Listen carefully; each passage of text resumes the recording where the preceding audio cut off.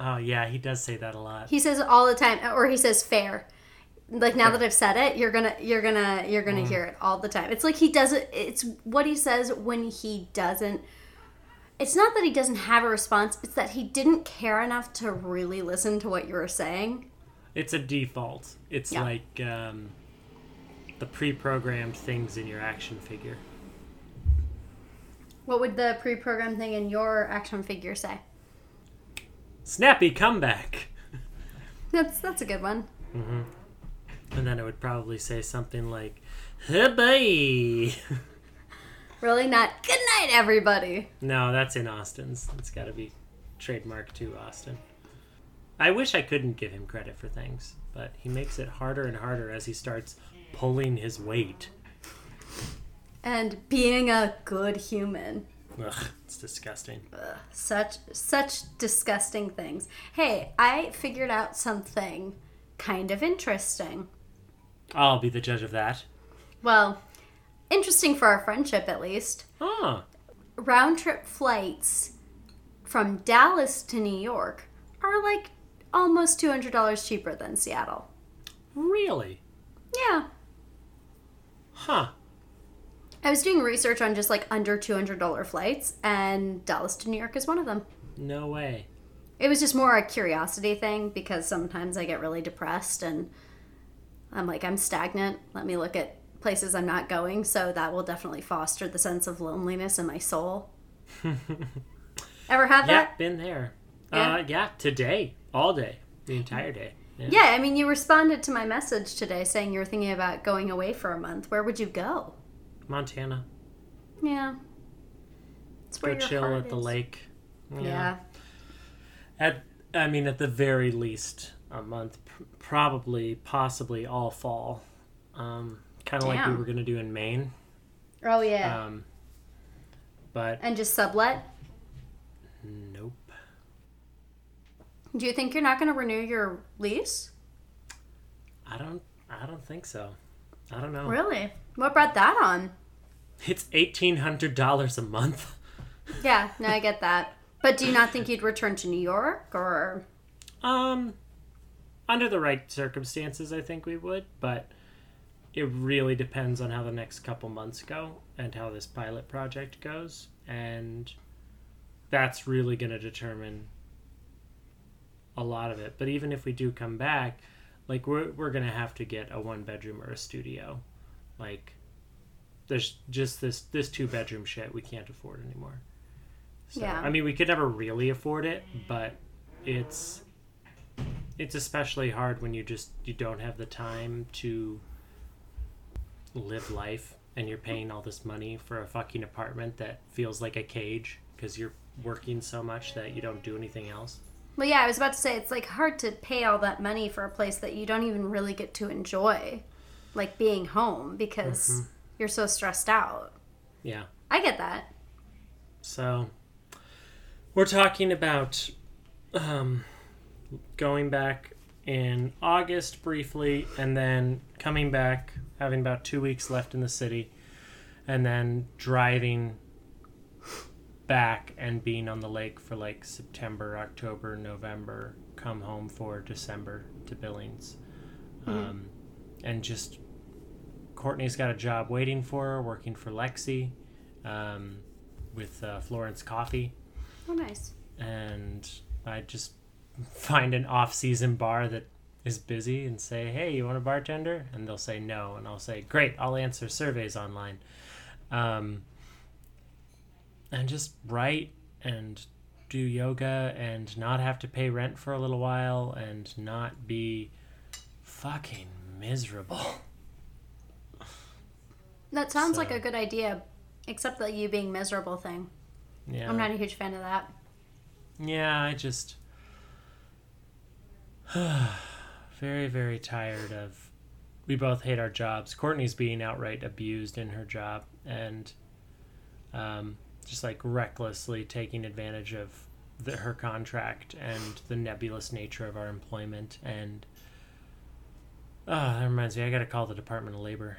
I'm gonna be doing some anonymous tipping because there's some, oh yeah, it's that bad. Like I'm gonna tip off the IRS and the Department of Labor, because this company is full of people who spout a lot of liberal ideology but really don't give a shit about anyone. Yeah. So so it was a much needed respite this Saturday when I entered into the dark and comforting embrace of the Alamo Drafthouse located in Brooklyn. I know that Alamo Drafthouse. You do know that Alamo Drafthouse. I feel like this is a good time to warn people, one, that this is going to be a podcast very similar to the one that we did right after that adventure to the Alamo Drafthouse. And two, there's going to be like full-on spoilers, right? Spoilers! Spoilers! It's like you left the fridge open because everything's about to get spoiled. So keep that fridge door open and tune in for some spoilers. But I like to think that the people who listen to our show probably saw Wonder Woman opening weekend.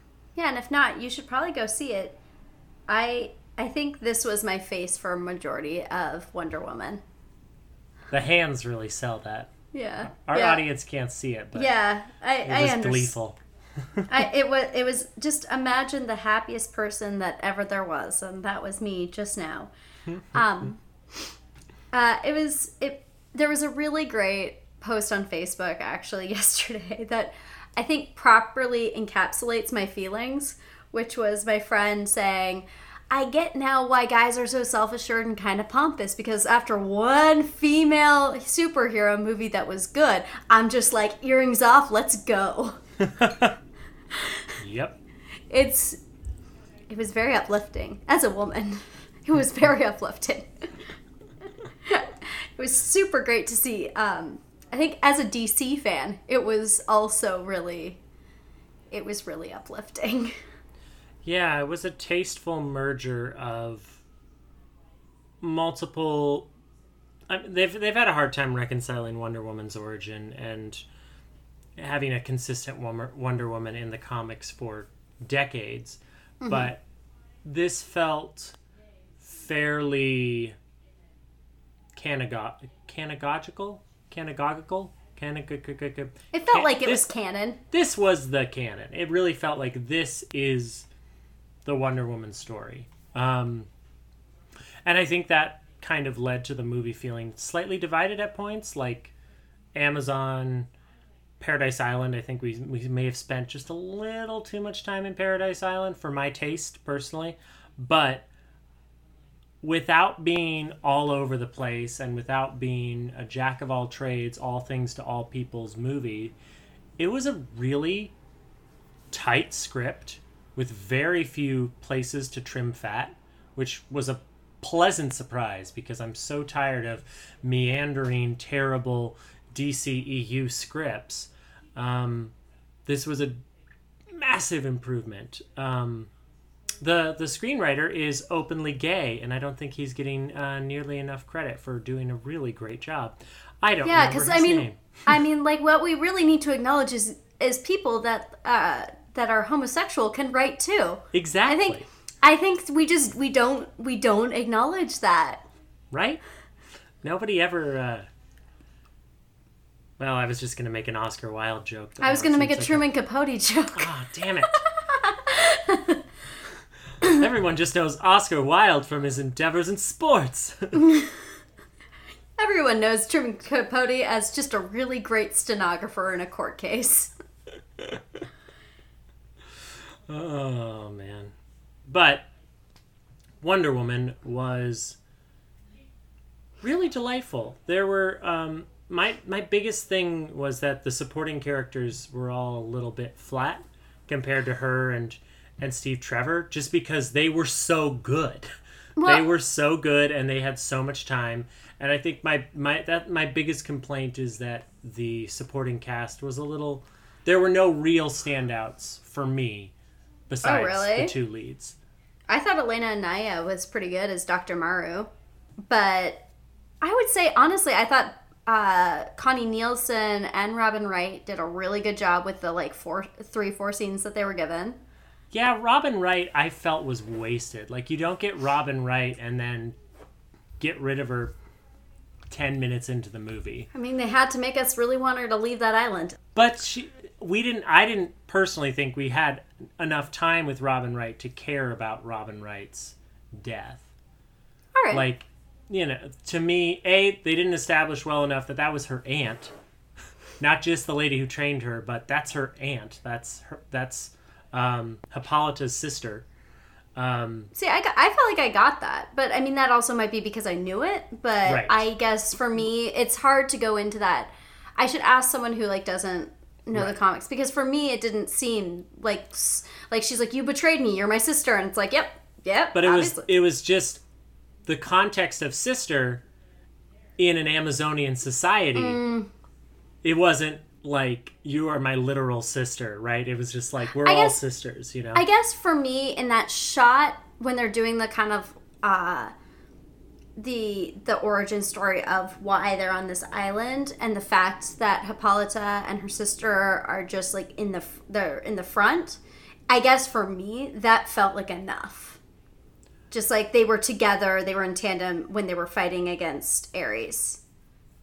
That's fair. I'll say, you know, my sister who went with me had no background in the comics at all. She had no idea that was her actual sister. And especially since Wonder Woman never referred to her as her aunt, I really wanted to see more Robin Wright just in general, but I also can see from a narrative standpoint, if no one's going to leave the island, there's only so much you can bring to the island before you risk, I don't know, the destruction of the island. And we got to save that for future movies. True. I would say there were a few people for me that I was impressed with. I think I was super surprised by how much I liked Chris Pine. Like, yeah, right? Because I'm not a huge Chris Pine fan. I don't see anything wrong with him, but like in the Star Trek franchise, I see him as a weaker role than a lot of, I mean, and that's hard because you've got some really good heavy hitters and some of my favorite actors. Like, I, in general, will say anyone is lesser than Karl Urban because I feel like every franchise needs Karl Urban at some point. I'm surprised he is not yet in a superhero movie. He will be this fall, Thor Ragnarok. I know. It made me very happy. But it took them long enough. Right. But, so, once again, this podcast dedicated to Karl Urban. Karl! So I was super surprised about my like of his depiction of Steve Trevor. I was really unsure, especially that first scene. I was kind of like, okay, how's this gonna go? But I think he was a good mixture, and also his SNL performance was just so bad, and so really I had like bare minimum expectation from him. I was like, if he's better than Jared Leto in Suicide Squad, I can deal with this. But so yes, I was very impressed by him. I was really impressed by Ewan Bremmer, who is the Scottish. Oh God, let me look his name up. He played Charlie, right, in Her Crew. I thought I saw him in Trainspotting. Mm-hmm. But, like, I hadn't really seen him in much. And so I was pleasantly surprised by him. I was glad, honestly, that Samira, Charlie, and the Chief were all cast by people that weren't, like, relatively known. I agree that it wasn't super vibrant. But something about that definitely connected me to, like, Rogue One a little bit. It felt...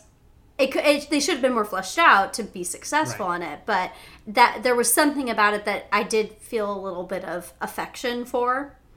And I think we've got the same problem that we have in Rogue One, which is you can introduce a character and have them be a little, maybe look interesting or have one thing about them that's interesting or say one interesting thing, and it's enough from the standpoint of franchise filmmaking because this is based on a comic book property. If they want to bring these characters back, they'll do it in the comics, and then they'll flush them out there for the fan who gravitated towards that little kernel of whatever. Same with Rogue One. There's going to be a K2SO comic coming out that's coming out in the fall with Cassian and K2's adventures.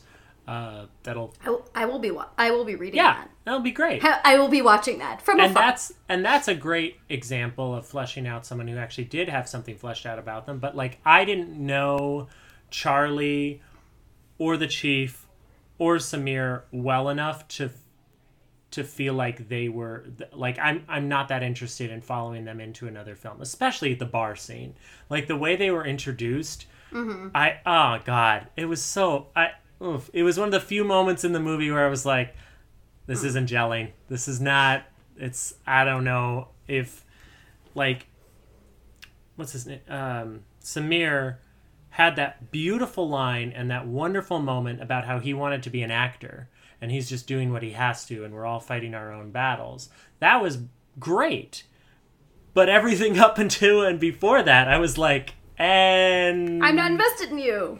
It's like, okay, the guy named Samir has a fez on.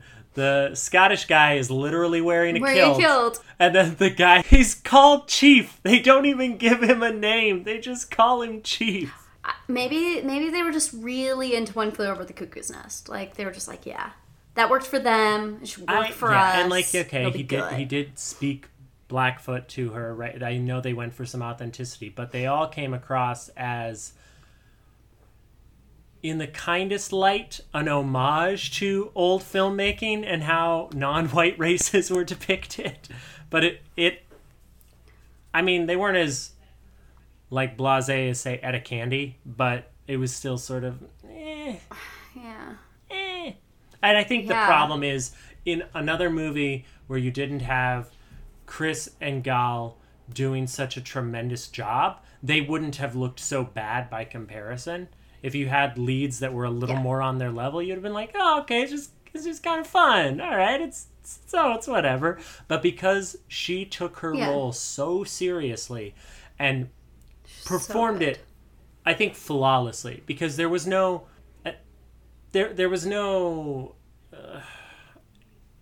trolls on the internet. Oh, it's going to be man-hating. It's going to be all girl power. It's going to be annoying. There was none of that. Like, it was portraying the honest reality of what it would be like if you just never encountered a man before, like, in person.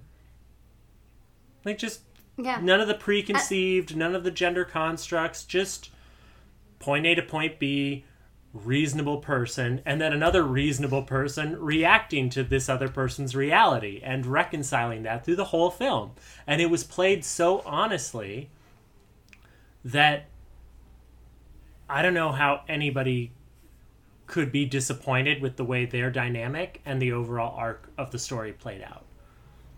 I agree. Spoiler, though. Were you surprised by Steve Trevor dying? I wasn't surprised that he died. I was surprised that it was basically Captain America. Oh my god! I was talking earlier to someone, and we were discussing that it is basically the same thing. But I was surprised he died in this one. I thought they would wait and he would, and there would be some sort of, I guess now that I think about it, they really carried over with the Peggy thing, but he was he was around. Like, there was more to him. I definitely did a little research before I went and saw the movie, and I've been reading The Secret Life of Wonder Woman, so you get to hear about a lot of what made Wonder Woman and the different players that were involved in it, and how much it was embedded in, like, the suffragette movement and in, like, teaching birth control to women who had more than 8 children because they kept dying because they were having so many children. And so it was just really interesting. They really got to this heart of this old world feminism that I was really excited about. But Steve Trevor is such a pivotal part in those original comics that I was sort of surprised they killed him. I know that there wasn't really a way to bring it out of that, but I kind of just thought it was going to be that he died and she had to move on. Because it's sort of like how Captain America wakes up and everything has happened and he's still the same, but with her, she's a god, or a good killer. It would have been sad, I think, to watch him grow old and her move on. It's a different kind of tragedy because she never even got to try to have that life with him. Yeah. But I think here's the problem with comic book movies in general. Tell Outside me. of Batman and Superman, the general public knows a lot of heroes, but as far as their supporting cast goes or their main villains, like stop somebody on the street who's just seen Wonder Woman and ask them if they know who Cheetah is. Chances are it's going to be a no. And until this movie, most people didn't know who Steve Trevor was. Like, they're not in the general True. populace's mind the same way Batman, Superman, The Flash, Green Lantern, Iron Man, Hulk, Wolverine. Like, you know the heroes, but for most of them, like, who's Iron Man's greatest nemesis in the comics? It depends. Himself.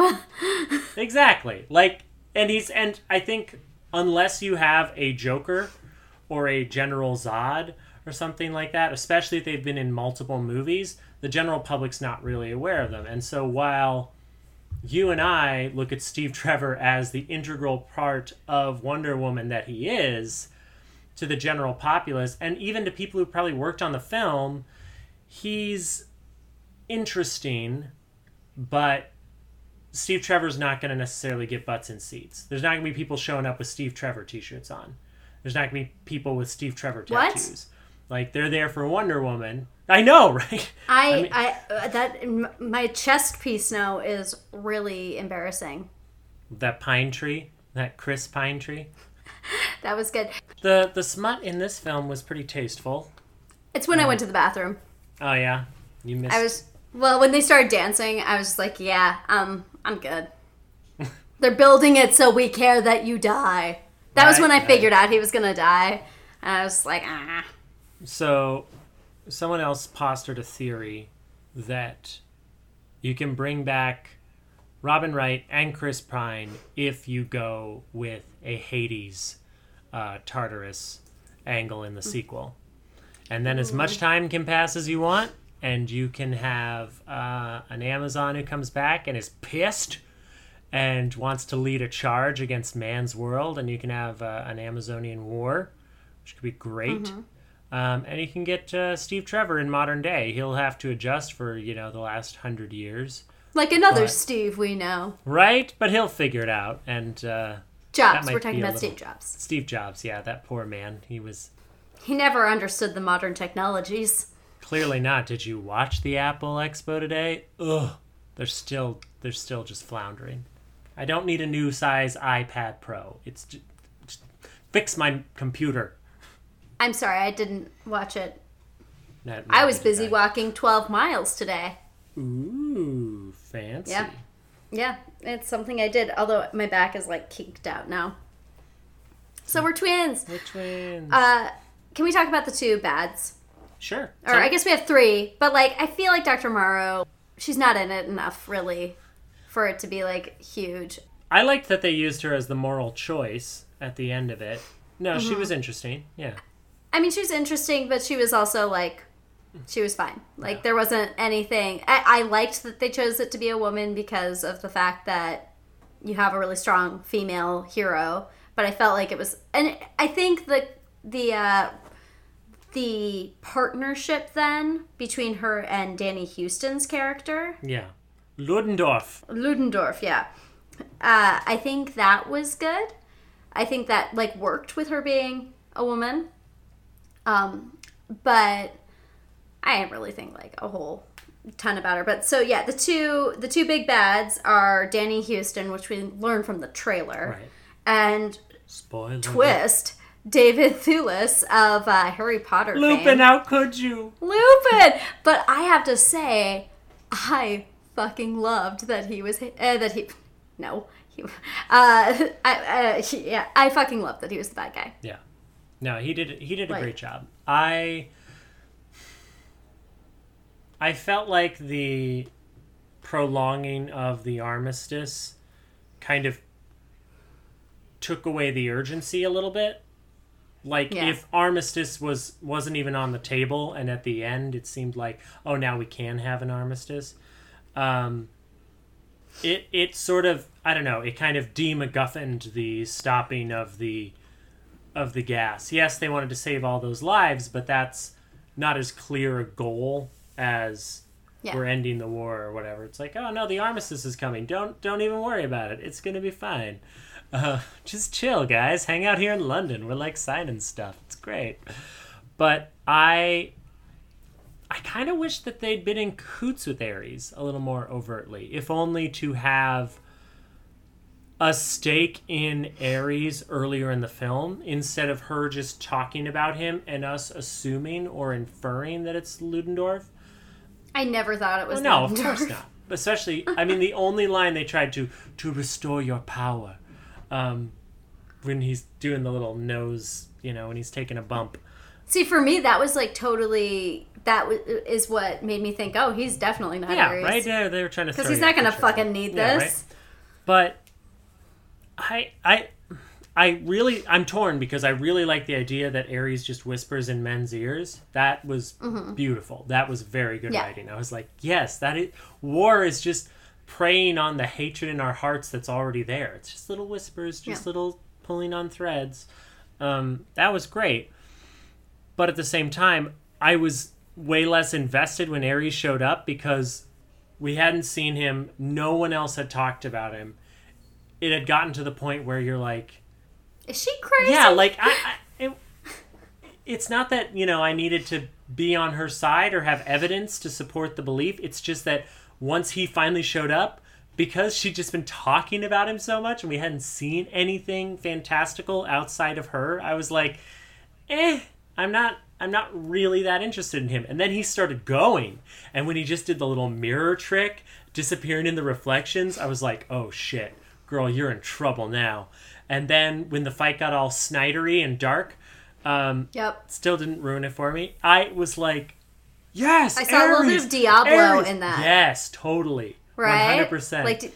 Which I liked that in Suicide Squad when Diablo went full on, like, God, I believe is your favorite trailer reviewer, says Grace Randolph. She was like, he goes full God. Yeah, I definitely, when you said Diablo, did not think of Diablo from Suicide Squad, but Diablo, the popular video game franchise from Blizzard Entertainment. But yes, both work in this case.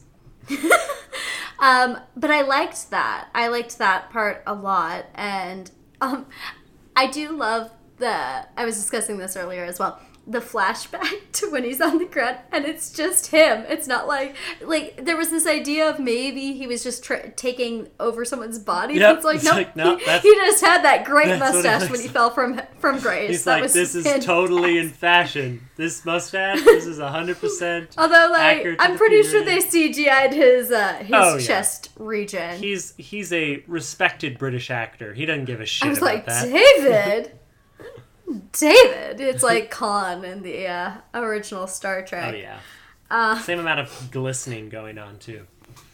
Right. But, like, I have to say, him having that mustache, just a laugh riot. I wish they'd given him a full beard. But it was great. And just gone more Greek with it. But, yeah. No, he was criminally underutilized. I hope that he's not really gone, or that he starts whispering to Wonder Woman at some point in the future. He's so weakened that he's feeding hate in her heart. Not to make another Harry Potter reference, but like a Quirrell Voldemort totally pairing. Yeah, I can see that. Okay, so question. Did you always say Voldemort, or did you recently start doing that after... Always said Voldemort. Really? You just knew that it was a silent T? It was because the first book was read by my 5th grade teacher, and that's how he pronounced it. And that's also why I pronounced Hermione correctly all the time, because I am sure I would not have. I don't believe you. No, I did. You can ask Nobody my mom. said Voldemort. That is such a new thing. I don't believe you. No, I did. Fine. It's fine if you don't believe me, but why start lying to you now? Really? Because I'm pretty sure your pugs are just cats in costumes. I mean, it's more that they were born cats, but they recognize themselves as pugs. So I'm just trying to be a supportive parent. Oh, well, now I'm the asshole. But yeah, so I fully blame Mr. Thane, my 5th grade teacher. Shout out to him. The Thane of your existence. The Thane of my existence. Dan Rood was my 4th grade teacher. I don't remember his last name or his first name. But yeah, thanks, Mr. Thane. He also played 1776 in my class, which is why I love 1776. Yeah, move over, Hamilton. I loved that Mr. Feeney was John Adams. I didn't realize until relatively recently that he plays the violin is definitely about cunnilingus.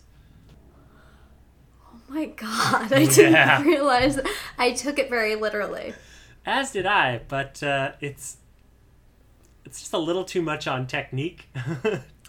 Yeah, he tucks it right under his chin and he bowls. Oh, he bowls. Yes, he knows. For he knows. Yes, it's high, high, high, diddle, diddle. Yep, that is. Yep. You've just ruined my life. You don't want to know what Sit Down John is about.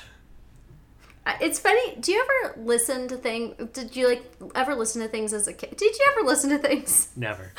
I've noticed this in my adult life that I would listen to things so often, and to the point that I knew the lyrics, but I knew the lyrics as I heard them, and that wasn't always the actual lyric. And so, as an adult, when I've listened to it, I'm like, oh, okay, that's what they're saying. All right. It is not wrapped up like a douche. Well, yeah, I mean, that's specifically for 1776, because there's lots of, it's super quick, especially when John Adams is singing, and I'm just like, oh, he was saying vote yes. All right, cool. Yeah. I really just thought he was saying he was bored. Yes. No, that happens to Courtney a lot. Where I'll hear her fine, it's a woman song. thing. I'm sorry. No, I'm not saying that. I'm not saying it doesn't happen to me. And calm down. You've got Wonder Woman now. There's nothing left for you to be upset about as a woman. Everything is fine. Don't examine anything. It's okay. We'll do. It's okay. We'll do.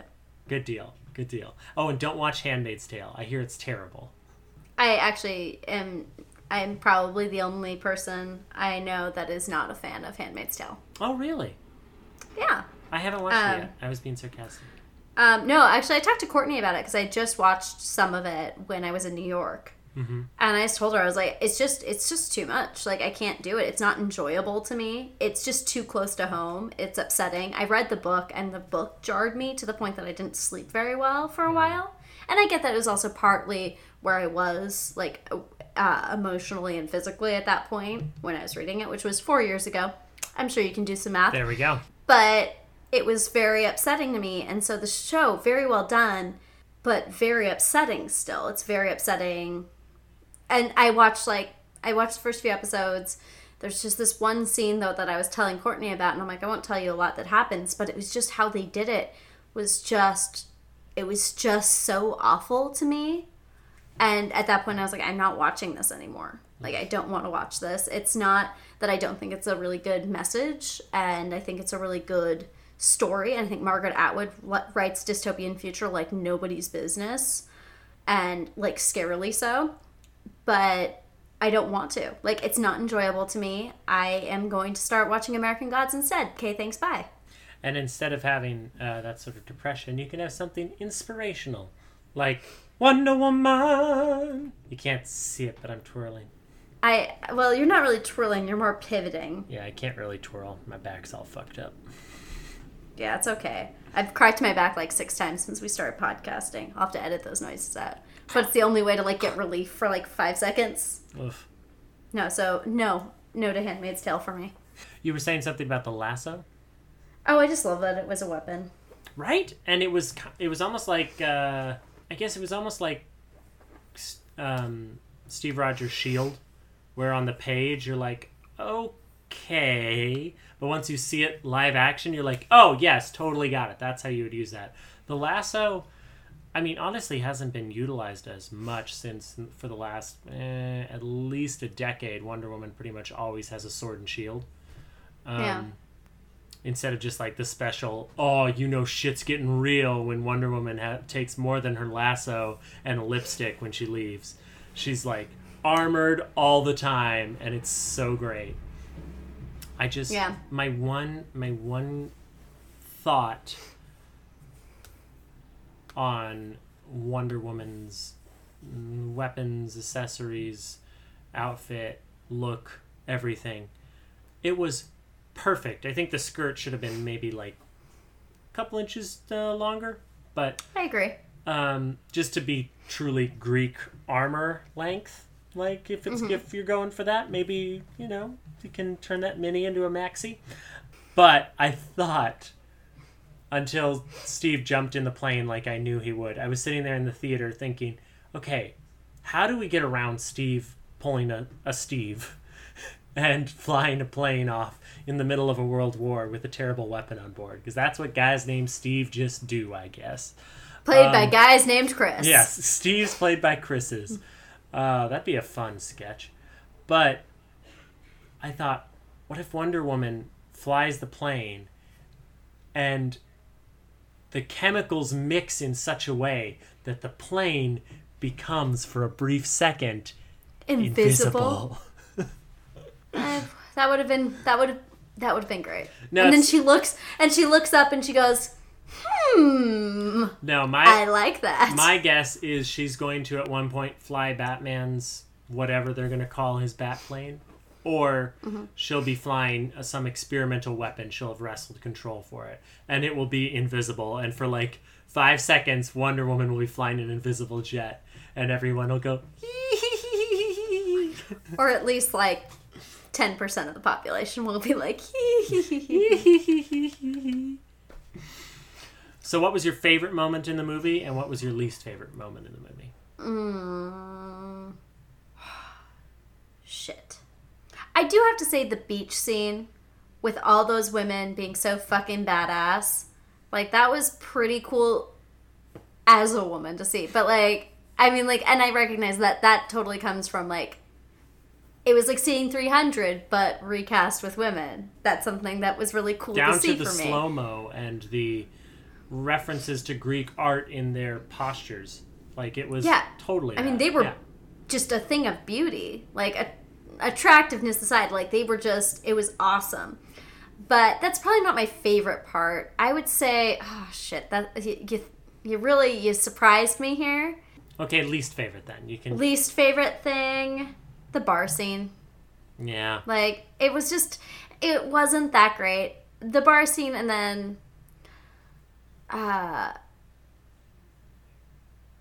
honestly, the scene, I liked the dynamic between Maru and, I'm gonna pronounce his name wrong. Ludendorff, thank you. I was gonna say Frankfurter. That's not the right movie. Danny Houston's character. I thought he was fine. Like, I liked Danny Houston. Like, I think he did really well actually being a bad guy in American Horror Story a few seasons ago. Like, he was promptly terrifying.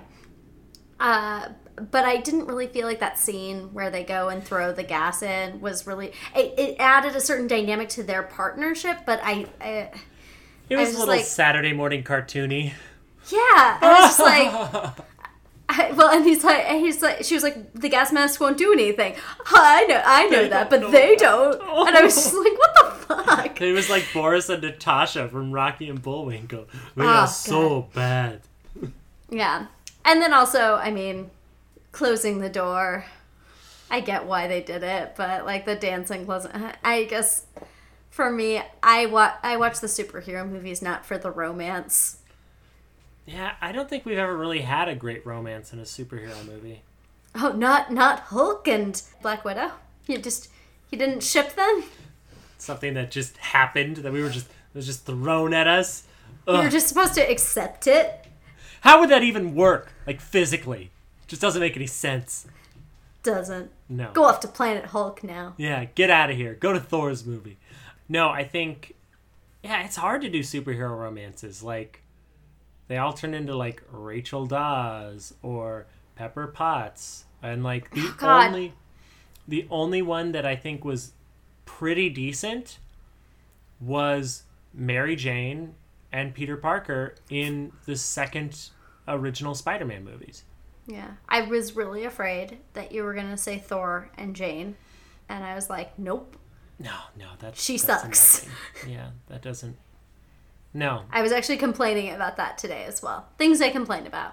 Well, and I guess Cappy and Cappy, or Stucky. Cappy and Peggy? No, I was gonna say Cap and Bucky. Is a pretty sweet romance. I do love their romance. Oh, the love that dare not speak its name. God, their flashbacks just warm the cockles of my heart. Why don't you tell me what your least favorite part was? And I'll think real hard in this ticker what my favorite part was. Okay. So, similarly, I have nothing but contempt for that bar scene. I was like, this is useless. I don't need a pulling the team together thing. Have him just show up at the docks and he can go, that's this guy, this is this guy, this is this guy. What's that? This guy's a sniper. This guy's, a expert in languages. And what's that guy do? That guy's got the boat. Done! And then we could just go off together. I was like, why is this happening? It did make me mad. But my least favorite was probably the, if it's not that, and it's not the Dr. Maru and Ludendorff laughing. Austin called it out already on 20 Minutes of Banter, but the training montage bits at the very beginning, when she's running around and gonna go watch everybody practice, it was like, I've seen this so many times, in so many movies. You are forbidden to do this thing. And like, oh, they're gonna watch anyways, and oh, it's a secret. And I was like, could we have found a little better way to execute this? Because it was a little too. No, I was a little worried for the movie in that early first part. I was like, I'm concerned that this is going to be a little too paint by numbers superhero movie. So that definitely worried me. But those are like the three big ones that were, and none of them are crucial. And they're not that to the big. story. They're not super awful. Yeah. Like, it's just when compared to other things, it was just not as good. And I think especially because none of them were like story essential. I think that's part of what makes them weaker. Yeah. Is like, it's not like a battle that gets you further that was kind of okay, but it progresses the story. Those other things were sort of like, we're spinning our wheels for a minute because we have to, because this is a trope within the genre we're supposed to do. But yeah. Anne was asking me when they were doing the training, like, montage thing. She's like, what is going on? And I'm like, it's obviously the progression of time and her skill. Have you ever seen a movie, Anne? Well, no, it was just more, she was very perplexed by the dialect of the Amazonians. Everyone's kind of Israeli. little Israeli. Everyone's a little bit Israeli, a little bit rock and roll. What if they were all just making fun of Gal? What if that's just what they were doing? Like, their direction was, we're all just going to make fun of her. Oh, I actually thought of my other pet peeve, because this was also an earlier discussion I had today, was Chris Pine pretending to be a German officer, and rather than speaking German, he just has a German accent, and we're just expected. And I had a comment about it where I was like, the only German soldier I'm going to now rate all other German spy, like, soldiers with Michael Fassbender and Inglourious Basterds, because that's how you do it when you only fuck up because of your fingers. Yep. And three. Because that was awesome, and that is the bar I will set. But yeah, it was brought to my attention, and I was like, "Yep, this is not great." Especially when they made a point out of saying that Samir spoke a bunch of languages.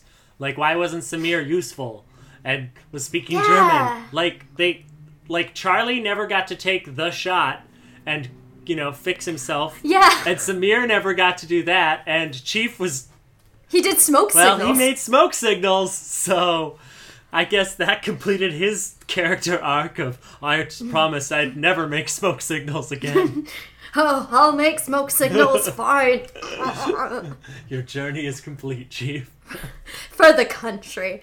So I think I have a few little favorite parts now that I think about it, but they're like kind of little snapshots more than full things. I would say one is that scene.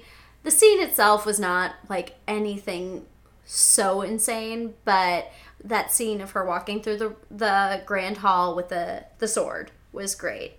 I liked it better in the trailer, but it was really great still. Also, I would say her walking up the ladder in No Man's Land was just really badass, and I loved that. Like, what a reveal for the full armor, too. It was good. Just like, you hadn't seen it, and then she took the cape off, and she's just going for it.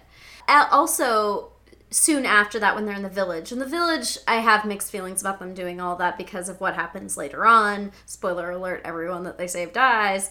But when they have that piece of metal, and they're like, Diana, shield, and like she like runs and she jumps onto the sheet metal and then like flies into the church tower, and like the church, like the whole like top part just like crumbles. I did really like that, and I like the Ares Diana square off. I think honestly, have you ever watched Kingsman? Yes, I have. Okay, so there's something to be said to me about villains where they're bad, but they make a point.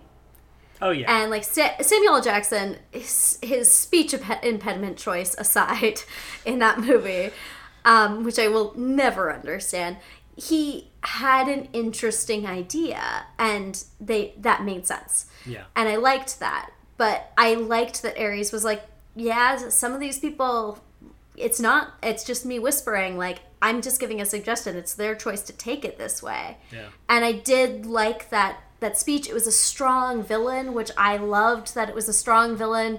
It's, as I've said with other things, it's kind of what I had hoped with James Spader and Age of Ultron. And it was just so voice reliant, whereas you have David Thewlis, and who's able to do this, and it just feels like the intent is there. And that's what I want in a comic book villain. Someone that has all these layers. He was very Machiavellian, but also just like a creature of need. Like, this is just what he does, and this is the nature of man. And I think all of us kind of enjoy villains that try to pull the mask off society, or point out that the emperor is naked, or whatever. They see the world differently. That's their whole thing, is that we're all sheep, and it's a little bit different through their eyes. Like, they're the only one who's awake, because it's compelling on some level about a myriad of things. All of us feel like on certain days we're the only one who gets it. Mm-hmm. Like, everybody else is wrong, or the world is crazy, or there's just a problem that no one else is addressing. And it's such a human thing to feel that it makes for a really compelling villain. Whereas, like, Ludendorff, I'm bad! Because I'm German! Yeah, I mean, and I do drugs. You can only rely so heavily on a German accent. Yeah. And be bad. Oh, so rough. So rough. But yeah, what was your favorite part?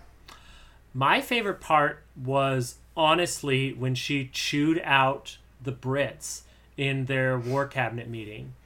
When she was telling them, this is not how generals should behave. This is not how you lead men. This is you are condemning people to die. Your choices matter, and you're cowards. You're not acting like men. Like, you are. It was so. It was well acted. It was so honest. She was condemning the shit out of them. And it's true of how war is fought now. Like, we make tactical decisions, and we have acceptable losses and acceptable casualties. But, people Agreed. lead from armchairs and bunkers, and the realities of the ground, while they can be factually reported and you can have video, if you're not there, like, Patton may have been a crazy son of a bitch in that movie, but he's shooting at a plane on the front lines. Like, that's a guy you want to follow. He's just crazy. But he's there with you crazy. No, but I that, with my political leanings and my beliefs and everything. Yeah, I was going to say. Fucking right. That was great. And the entire trench scene, the entire No Man's Land scene was awesome. Especially because nobody was like, that's No Man's Land. She didn't say, I'm no man or something. I was like, please don't say it. Please don't comment about it being no man's land. Just let that exist. Don't anyone say anything. I would have punched something. Right? I was like, Lord of the Rings did it first. Well, in sticking with in theme and hijacking your other podcast, what would be the alternate title for Wonder Woman?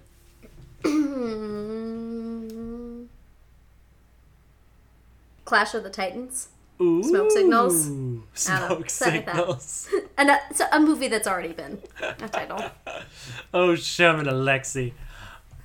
Oh, that's right. Yeah, let's go with Clash of the Titans, Smoke Signals. Oh, I really like that. Yeah, I was going to say, 1 step forward for women, 2 steps back for racial caricatures. I like that. How would you rate this as far as superhero movies go for you? That's a lot to rate. Well, I'd say let's talk about starting with, I suppose, the Marvel Phase 1 going on, like not including the first 3 Spider-Man, the British version. Well, that's a challenge because I honestly love X2. I think X2 is a fantastic movie. Oh yeah, I didn't even think about. That's the thing. The X-Men, Deadpool franchise I always forget, and I also sometimes struggle with bringing in Guardians of the Galaxy because I feel like it's just this whole other thing. And I think I'm gonna see it that way until after Infinity Wars, and then it's all gonna feel of a piece. But you know what I miss, and I can't wait to see how they decide to use him in the near future. But Blade, the first 2 Blade movies were great. Really, you didn't like the third one with Ryan Reynolds? I never saw it. I refused to see it. As soon as they said in the trailer that she was Whistler's daughter and that Ryan Reynolds was in it, I hadn't really forgiven Ryan Reynolds from X-Men Origins Wolverine, which I know wasn't his fault, but I had a conversation about Ryan Reynolds being technically 3 different superhero characters, and then I realized I am a hypocrite, and I will acknowledge why I'm a hypocrite about this, is because J.K. Simmons is going to be Gordon in Justice League, and I'm really excited about that, when the fact is, he's already gotten his, secondary character in Spider-Man, and there really hasn't been someone to overshadow him, and so he will always be that, and I am still excited because I just like him as an actor. I think he's a really awesome human, and also, U of M alumni. Woo! Woo! And, I would put this in my top 10 superhero movies easy. Probably the top 5. I think top 5 for me for sure. Yeah, I'd have to sit down and put pen to paper, but I have to see it again though. Yeah, I want to watch it at home too, where I can pause and be like, stunt person, CGI, or actually Gal Gadot. I want to play that game. Gadot. Yeah. Gadit. It's Israeli, not French. You're not That French. was how you get. Well, I know I'm not. Never even assumed I was. No, I was corrected recently, or I was asked, did you know that her last name is Gadot? And I'm like, nope, definitely been pronouncing it Gadot. Gadot. Like I'm just always waiting for her, so I just assumed. Too much. That was really funny to 3 people, none of whom listen to this podcast. And they're still going to be laughing in Act 2. No, it was. I'd put it above. I'd put it above a lot. I recently watched Doctor Strange because I missed it in theaters. Boy, I got some problems with that movie. I really do. Yeah. It was visually spectacular, but I got some problems, some real legit problems. Anyways. Well, I mean, it's a very weird prequel for Rogue One. I don't know. Sorry. That was another really bad joke. I'm batting 2 and 2. Yeah, it's all right. It's all right. I would love to see, what's another movie that I would like to do a deep dive with you on, even though I don't think it'll be a cultural phenomenon like this? We should definitely do the new Spider-Man. Oh, of course. But also the new one coming out on Netflix at the end of the month with Tilda Swinton and Paul Dano and Stephen Yeun. And it's called Bach. No, it's...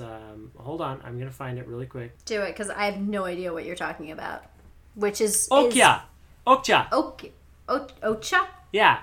I'll look at the trailer. And... I'm gonna send it to you because it's an amazing trailer.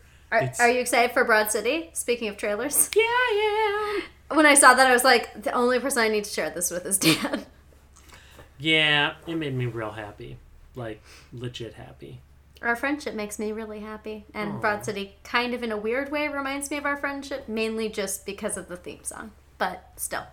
Yeah, I'm going to send you this trailer, and then you're going to tell me what you think. But sounds good. I think we've just become a movie podcast. I think I like alternating a little bit, but I think maybe we do one on, one off on the movies, because I've gotten really good feedback from people. I mean, if people don't like it, tweet us and tell us to shut up. But I've heard really good things for the most part about particularly with our comic book love. Oh yeah. I recommend to anyone listening to read Secret History of Wonder Woman. Very interesting book, and a lot of backstory to Wonder Woman. If you've ever wondered why she is how she is. And my recommendation would be Grant Morrison's Wonder Woman Earth 1 graphic novel. A little kinky, a little out there, very nice art. Or pick up Greg Rucka's any of Greg Rucka's Wonder Woman. He's written Wonder Woman on and off for about 15 years. He's phenomenal. He writes women extremely well, but his most recent, since DC Rebirth, kind of sets up cohesive canon for the character, not unlike how this film did. So if you were a fan of the movie, you'll probably like the new Greg Rucka run.